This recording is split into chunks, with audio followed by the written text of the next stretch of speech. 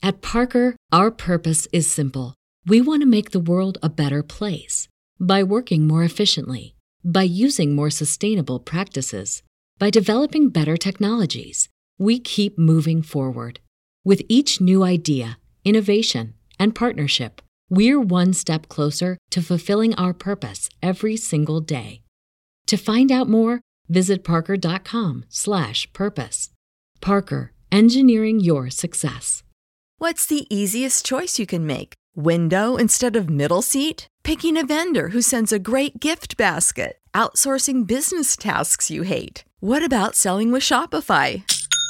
Whether you're selling a little or a lot, Shopify helps you do your thing, however you cha-ching. Shopify is the global commerce platform that helps you sell at every stage of your business. From the launch your online shop stage to the first real-life store stage, all the way to the did we just hit a million orders stage. Shopify's there to help you grow. Whether you're selling scented soap or offering outdoor outfits, Shopify helps you sell. Wherever and whatever you're selling, Shopify's got you covered. Sign up for a $1 per month trial period at shopify.com/try. Go to shopify.com/try now to grow your business, no matter what stage you're in. Shopify.com/try.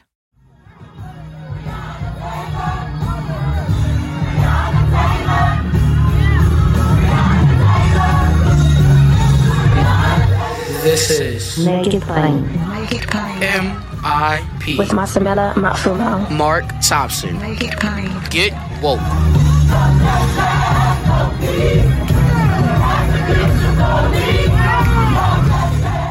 Good morning, everybody.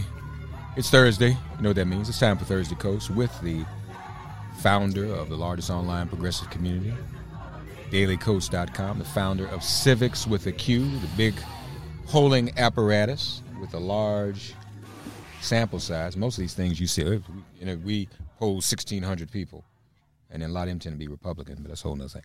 And then also... You got to vote. You got to poll Republicans. That's part of polling. But I mean, some of them just skew too far their way. It's like they go out of their way to do non-progressive people. Not reputable pollsters. Right, okay, well, not reputable ones. Yeah. But then the mainstream media likes to promote for that false equivalency, that balance, or whatever you want to call it, the ones that are reputable, the ones that are disreputable equally to the reputable ones. And that's why those things always look unclear. But my point is, that's why you should go to Civics for a more accurate reflection and a larger sample size of everyone. And they use cell phones and everything else like some people still don't do, how to reach people who are progressive and who are younger. And, of course, he is the host of the weekly podcast, The Brief. And in its brief advent, it has become one of the most popular podcasts in the world. Marcos Melitsas is here with us. Hey, man. Good to see you. How are you doing? I'm good. Yeah, I'm good. Likewise. Yeah, we're still surviving and holding on. You, of course, are still writing the Anti-Vax Chronicles. We invite people to check that out at Daily Coast as well, where he takes a look at what some of the people are posting on Facebook. And I guess it also means, by extension, what Facebook is allowing to be posted regarding people who aren't getting vaccinated and how in many of these scenarios people are not faring well against the virus. I don't understand something. I don't know what the original source of it was. Colin Powell passes. And the headline immediately, it's unclear to me whether the family put this out or something else. He died of COVID complications, which was probably the worst thing that could have been said because Twitter went aflame with, he had COVID, he was vaccinated. Yeah. The headline literally was he had COVID complications and he was fully vaccinated. So Twitter went aflame. Told you either the vaccine killed him or it doesn't work. And then within about an hour, there was the announcement that he was also battling multiple myeloma. That probably, that didn't help the Twitterverse or take it in another direction other than the conspiracy theory. That was unfortunate. I don't know who did that or who controlled that. Yeah, Those things Colin don't help. Powell is actually, he is the reason why everybody should be vaccinated, even if you think you're young and healthy. Uh, and COVID doesn't discriminate, right? Yeah, sure, it mostly kills people who are overweight or have pre-existing conditions or are old. That's undoubtedly.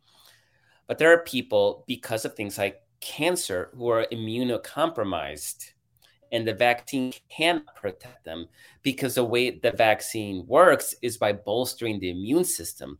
But if your immune system is shot because you're doing chemotherapy or because you have a cancer that directly targets the immune system, like Colin Powell's blood cancer, then a vaccine is not going to work. Right, right. So that's why, even if you think you're healthy and it doesn't affect you, it may affect somebody else. Your selfish actions may kill someone else.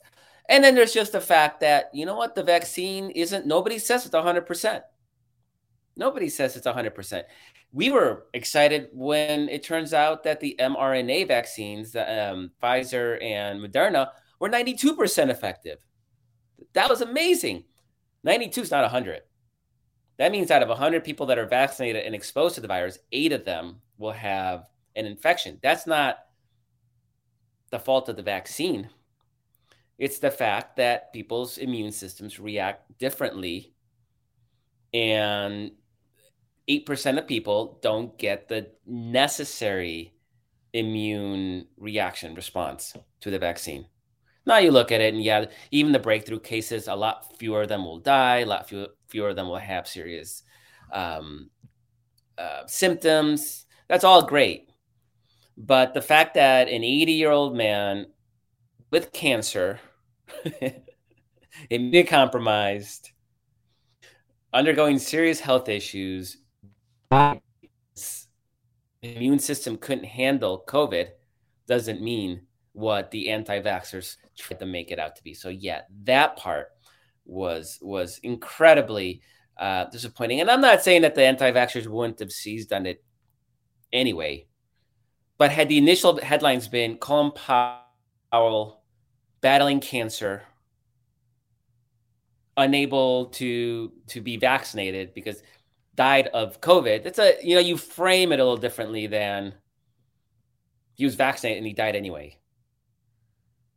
So, Yeah, because it's still not clear. They said COVID complications, but did the cancer he was battling cause his death, or did the COVID? Which one complicated the other? I mean, I think that's the thing that. But the only point I made, I mean, of course, we mourn his passing. God bless him and for all eternity. But it was just something to see people. I mean, within seconds. See. Yeah. And that just whoever did. I think we could say he died of COVID complications. Mm-hmm. I mean, if COVID did not exist, he probably would still be alive. Now, maybe he would have died in 3 months because of the cancer or whatever. Right? He's immunocompromised. No vaccine was going to save him because his immune system is shot from the cancer. That's why everybody needs to be vaccinated, because there's some people who can't. Yeah. So that's the frustrating part. And yeah, I'm already seeing it in the anti-vax chronicles. The Colin Powell memes are already popping up. Of course, we knew it.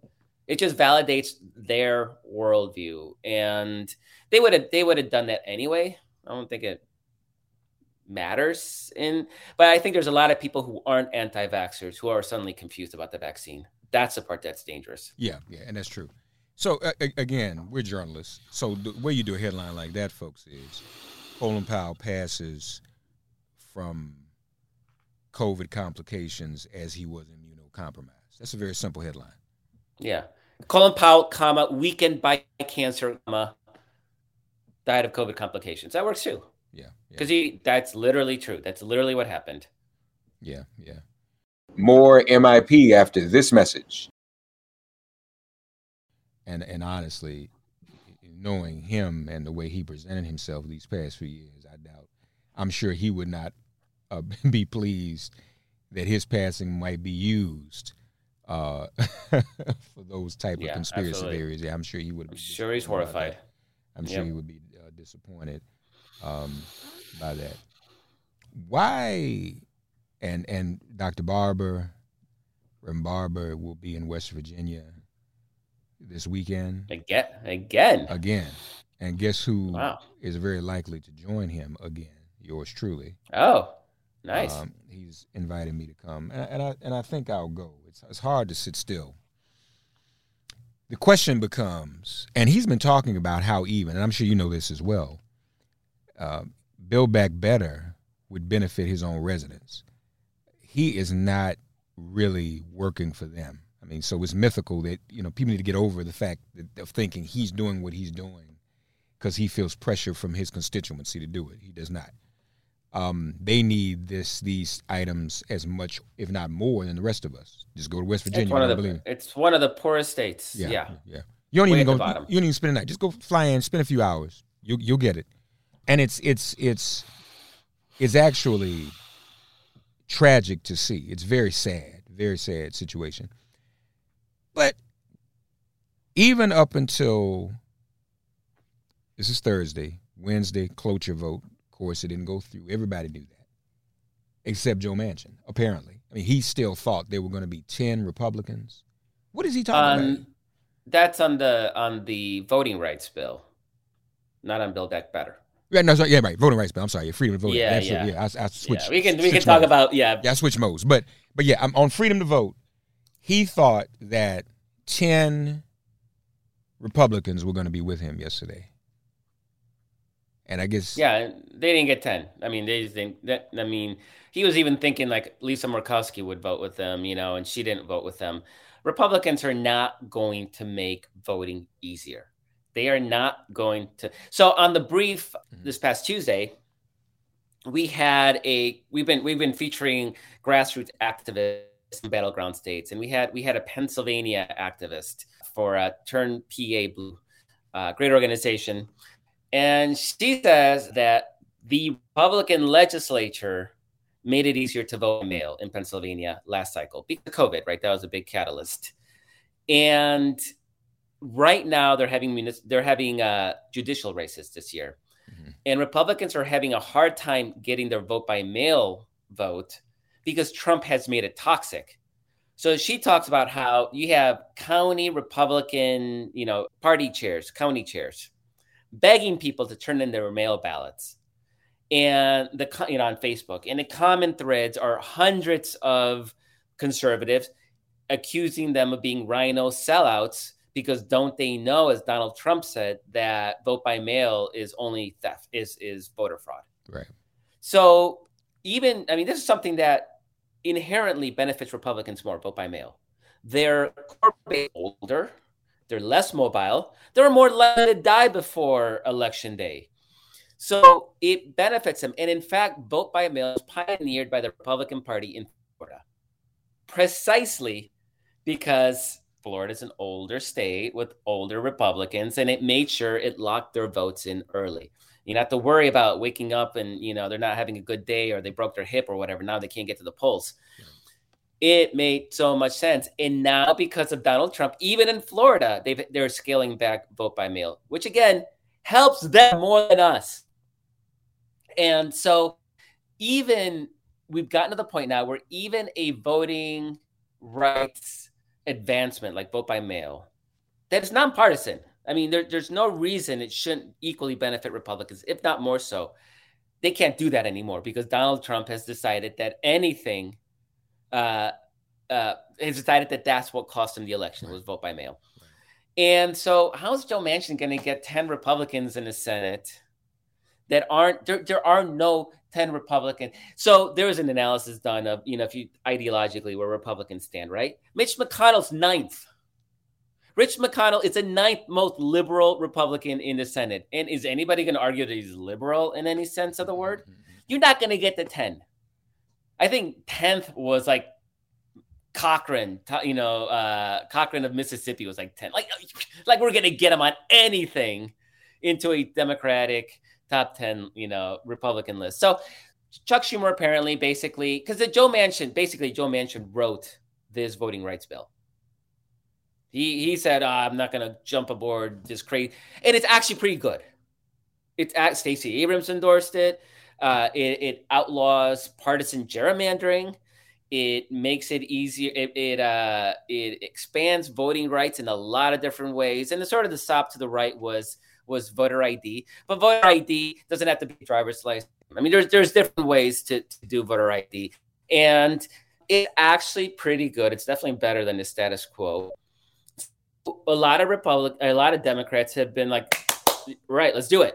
This is good enough, better deal. Again, talking about Joe Manchin here, not the best, but better, and definitely ability to suppress the vote. Problem is obviously you're not going to get 60, and so Manchin's been saying, we got to work bipartisan, and so this was Chuck Schumer saying like, okay, show your cards. Let's see how your effort aboard Republicans is done. I nowhere near close to 60 votes. So now the question is, can it put pressure on Manchin to get rid of the filibuster for voting rights? And I've been asking him to get rid of it for everything. Right. If the argument is this is so important to our democracy, why wouldn't you allow a vote? Now, is Manchin going to be open? Probably not. Obviously, the Senate is really skewed against Democrats, just geographically, right? Absurd idea that California gets 2 senators, and so does in North Dakota, South Dakota, Wyoming, Nebraska, Idaho, that have less population than San Francisco, metro area combined have 10 senators, right? It's just a broken system. It's not democracy in any real sense. That said, we have a real opportunity to pick up 4 seats. If everything goes well, we can pick up 4 seats next year. And then here's the thing. In 2024, there's only 2 pickup opportunities, and they're Texas and Florida. So if we don't really do it next year, we're kind of effed. And that 2024 map is brutal for Democrats. So we are going to be playing defense on, 10 tough seats. We have 2 very difficult pickup opportunities. We haven't won Florida in a while, so I'm not ready to celebrate that. And Texas obviously still lean red. It's moving in our direction, but it's still lean red. Right. So next year is our last chance in a tough political climate because Joe Biden's poll numbers are legitimately trending down. People are not happy with COVID lingering around. They're not happy with the lack of progress at Congress. This is starting to feel like Affordable Care Act, Obamacare 2010 all over again, where Obama let Democrats bicker over the process, trying to get Republican votes that never came for over a year. And it just sucked motivation from the Democratic base. It just turned them off. And I'm starting to see the very same feelings about it. Now there's some wild cards. Donald Trump still being engaged as a wild card. Will they get their base out when the Trump vote hasn't turned out without Trump on the ticket? There's a lot of questions. Aside from that, though, it's going to be a tough year, but it's our last chance to have a Sinema Manchin-proof Senate for until 2026. Yeah. So this is it. Like, we have to do it next year. We don't have a choice. More MIP after this message. Well, but that's the thing in terms of what we have to do. Again, the concerns that I'm hearing are that we just can't do it if something is not delivered.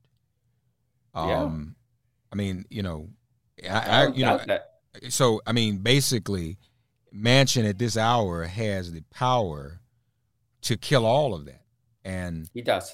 So I was arrested Tuesday with the League of Women Voters, people for the American Way, at the White House. Demonstrations have moved to the White House around ending the filibuster. There are demonstrations commencing tonight, Thursday night, at the Vice President's residence around immigration. There's going to be all-night vigils for a whole 7 days. So where there were a lot of demonstrations at the Senate in the summer, people are moving to the White House and the Vice President's residence, which to me is indicative of the fact that these are constituencies of which I'm a part, of which I'm a member, who feel like Biden needs to do something. He needs to do more. If Republicans can do a carve-out for judges, what's a carve-out for voting rights when that is existential? It's not a carve-out for anything. It is a carve-out to be sure the party you're in, Joe Manchin, stays in power. Because let's just game this out for a minute. Is Joe Manchin relevant at all if Senate Republicans win back the Senate? How relevant is he? He switches parties. I mean, there was a story yesterday in The Nation by David Corn that said that Joe Manchin was privately telling associates that he might switch parties. No, he didn't say switch parties. That's not true. He said he might become an independent. And if he's an independent, he can continue being a power broker on both sides. Even if, will he be an a-hole to McConnell the way he is to Schumer? I bet you he's not.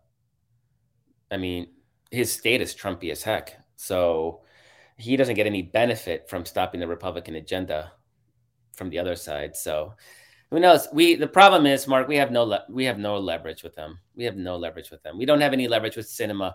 We should, but we don't, because she's not acting rationally. Manchin thinks he's acting rationally. He looks at his state and he says it's a 40-point Trump state.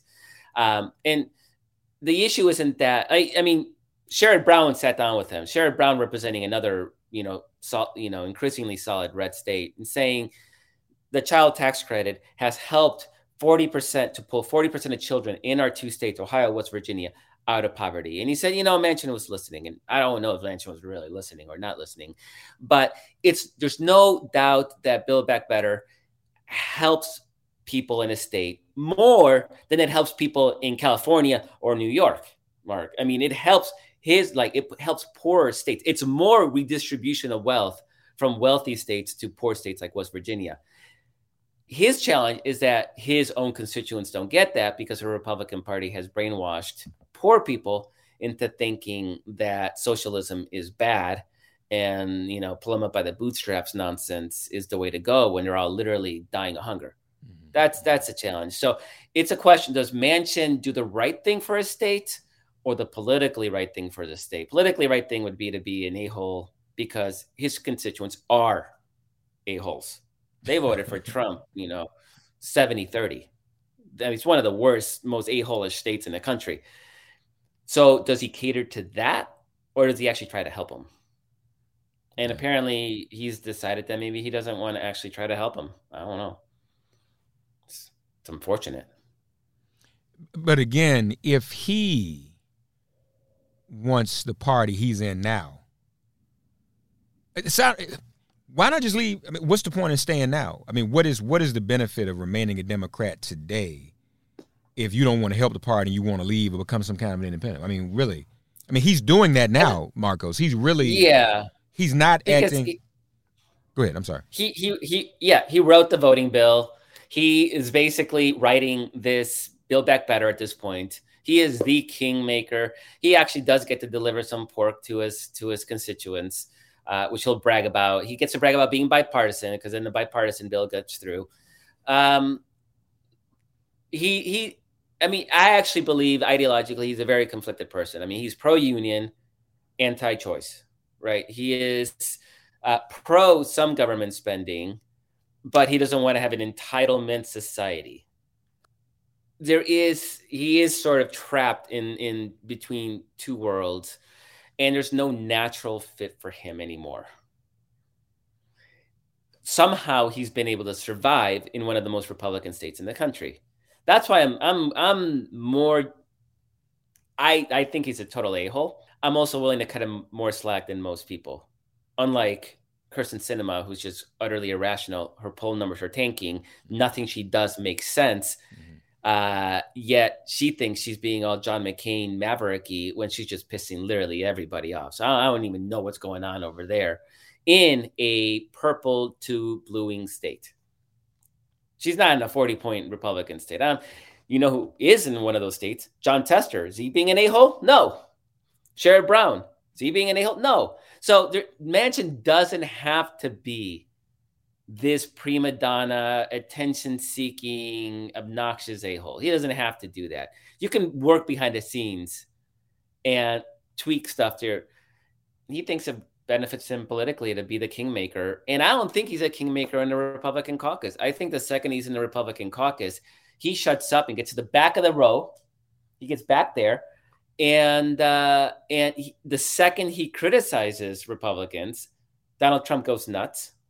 So he can't do what he does now. Like, Joe Manchin, he's criticizing Democrats. Joe Manchin couldn't go on the Republican side and do the same shtick. He would literally be back of the and he's going to threaten to not vote with the Republicans. Then Donald Trump goes all nuts on him, and okay, then it's a 40-point Trump state. There is nothing on that other side, leverage-wise. Right. That's like he has right now. Basically, he's only a kingmaker still if it's another, I guess, 50-50 Senate. If it's 50-50 in favor of the Republicans, either way, it wouldn't be that in 2022 anyway. It was 50-50 because Biden and Harris would still occupy the White House. I just don't get what his thinking is. If it's not 50-50 and it's 52-48 Republicans or whatever it is, or more, he's not a kingmaker. They don't need him, really, because they're not going to get 10 Democrats. They'll get him, and that'll be it. So it's really puzzling. We need to pick up two seats next year. It's what it all comes down to. And Biden and Sinema are making it harder to do so. They should have just rammed this through right after they rammed through the stimulus package. And I think the momentum was there. Just freaking push it through. Just pushed everything through together. Yeah, and instead of this conceit that Manchin's going to get Republican votes, there's bipartisanship is dead in anything of real substance. So, but you indulge, and it's because it's a 50-50 Senate. We don't have. Biden has no leverage with Manchin because what can he do? How can he threaten Manchin? What can he claim? Anything. He just bolts to the other side and flips to the Senate, right? We have no. And then again, Sinema, she's just not acting in any politically rational way. So again, leverage with somebody who's not a logical actor doesn't really exist. Yeah. So it's frustrating. We need to pick up in that 2 seats. It's what it comes down to. That's why on the brief, we've been really harping on helping fundraise and support organizations that are doing infrastructure building in those key 2022 states, which are Arizona, Georgia, North Carolina, Pennsylvania, Wisconsin, and did I say Florida? There's one more in there somewhere, but also in Nevada and potentially even New Hampshire. Like we need to bolster these. We need to bolster our incumbents. We have some seats that we're going to have to defend, and definitely in Arizona, Georgia, Nevada, potentially New Hampshire. But then all those pickup seats are in North Carolina. I think I didn't say are really.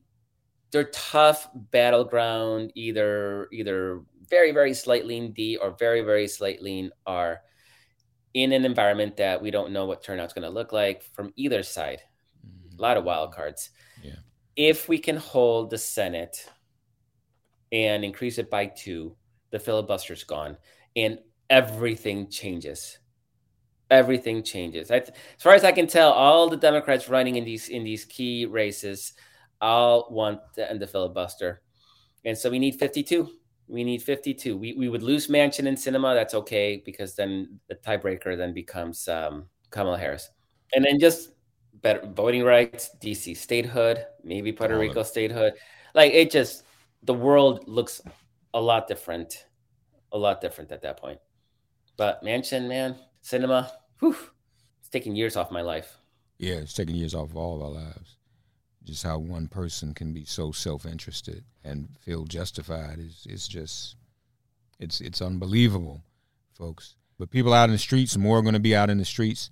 Marcos is focused on several of these battleground states, but this week on The Brief, he's focused on PA, Pennsylvania. So be sure to check that out and hear what's going on in Pennsylvania. There is a path. What is causing me to lose sleep is where our morale will be, how motivated people will be, how much will they be. We know there's already a drop-off in midterms. And we say this every cycle. This is the most important election of our life. Well, these might be the most important midterms. Because they are.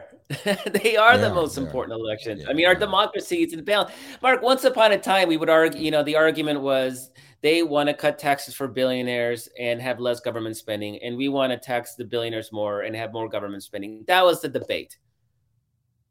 Maybe about foreign policy, they were more militaristic. We were less militaristic. That was the debate. Now the debate is, do we have a democracy? Because that's the Republican Party. They are an anti-democracy party who has rallied around a wannabe dictator. I still don't understand. He cost them Congress. He cost them the White House. Why are they still rallying around a loser? I know Mitch McConnell is now kind of trying to say, like, we should look forward, not look past. Mitch, you had a chance to get rid of that guy after January 6th. You had a chance to get your caucus to impeach him, and you were too scared to do so. Because Donald Trump is telling people now, and if you saw that they shouldn't vote next 2 years if they don't keep talking about the stolen election in scare quotes. So now we're battling for the sake of our democracy. I mean, that is existential to our nation. And so, every election is the most important election because it really is. And it's exhausting. I get it. It's exhausting. It's expensive. It's frustrating. Everybody's like, the Democrats this. No, Joe Manchin and Kyrsten Sinema, you get rid of those two, it's a whole different scene. Remember, Mark, when I first started going on your show, it was a different Democratic Party. There was Joe Lieberman and Bill Nelson and Max Baucus. There's these Republican Democrats that were really, they'd be Republicans today. And, they loved to stab the party in the back. They were horrible. They're gone. Like there's one ideological conservative Democrat left, and that is Joe Manchin. Sinema, again, I don't think she's ideologically conservative. She's not rational. No, she's not rational. So we've been cleaning house. Like, we've done a good job over the last decade cleaning house, but now that means that we still have to finish the job, and we're almost there. But there's going to be a huge difference. I mean, if Mitch McConnell takes over, control of the Senate, and I'd say right now his odds are better than even that he takes control of the Senate, given the current malaise in the climate right now. I still think we can bounce back. 2010 felt a lot more difficult than it feels right now, in large part because Donald Trump can motivate our base, and there was no Donald Trump in 2010, right? To scare progressive voters into turning out in the midterm. I think Donald Trump is there to scare. He's a great boogeyman. Right. But I don't want to sit there and run 2022 on, Donald Trump, the boogeyman. I want to be able to look, we did some really cool stuff. And I got to say, Mark, that even $1.9 trillion bill, there'll be a lot of cool stuff in there for us to point to and to say, like, okay, this is going to go away if Republicans win. Because one of the things that's happening is they're putting sunsets on a lot of these provisions to get the cost down to make Joe Manchin happy. It sucks because these great programs may disappear, but I also think that makes for a really compelling electoral argument to protect those cool new programs. And Joe Manchin's right. If this agenda is really that popular and voters really want it, then they can vote more Democrats in to render his vote irrelevant. Now, he literally said that. Yeah, he did say that. Hopefully we can do that. Check out The Brief, folks. Hear all about Pennsylvania and what we must do. I know it's tough, but we got to figure this out some kind of way. And Marco's right. Guys, invest in infrastructure now, not 6 weeks after the election when you have campaigns raising tens of millions of dollars and they literally piss them away. They could light it on fire, be more effective than running it on TV ads that nobody sees, nobody listens to, nobody pays attention, and doesn't convince a single voter to do anything. Now's the time. They're registering voters. They're getting them engaged politically. They are communicating, educating these voters. They're getting them involved in local races because we know that pipeline. We've been really, really crappy at building that pipeline. And so they're doing a lot of incredible organizing preparation that then the campaigns can layer on top of. campaign having to build voter lists from zero compared to coming in and saying, here's 500,000 people already registered to vote, already ready to engage on behalf of the campaign, changing. And this is, we're probably maybe going over, but I just wanted Stacey Abrams, right? She ran for governor 3 years ago, and she lost probably because of Republican shenanigans, but there was no infrastructure, and she almost won. So what did she do? She's like, instead of going away and doing whatever, going to her law firm or lobbying or whatever, she decided, like, okay, I suffer from lack of infrastructure. I'm going to build infrastructure. And what did happen? Joe Biden won the state. We took 2 Senate seats from a formerly solid Southern red state. And when she runs for governor next year, I mean, she hasn't announced, but fingers crossed, when she runs for governor next year, it'll be a much different playing field than it was when she first ran. It's going to be so much easier for her to win. And so infrastructure matters. And unfortunately, we don't have all the states, but there are organizations doing that kind of work. They don't have Stacey Abrams to draw attention to it and to raise all the big bucks, but those organizations are there. And so, We the People in Michigan and Black Voter Alliance in North Carolina and Turn PA Blue in Pennsylvania. These organizations are out there. We've been featuring them on The Brief, but we need to build infrastructure. So that's my big cause for the rest of this year. Support these organizations, state, local, or national. They're doing the work now. Help them out, folks. Yeah. Please do so. Please, ma'am. Please, sir. The Brief, folks. DailyKos.com. CivicsWithAQ.com. Thank you as always, Marcos. Happy Thursday, Kos. Thank you so much. Talk to you next week. Thanks for getting woke and listening to Make It Plain. Please remember to listen, like, and wherever you get your podcasts, please give the show a 5-star rating. And please do spread the word. Let's all continue to pray for each other during this pandemic and this police-demic. If all hearts and minds are clear, it has been made plain.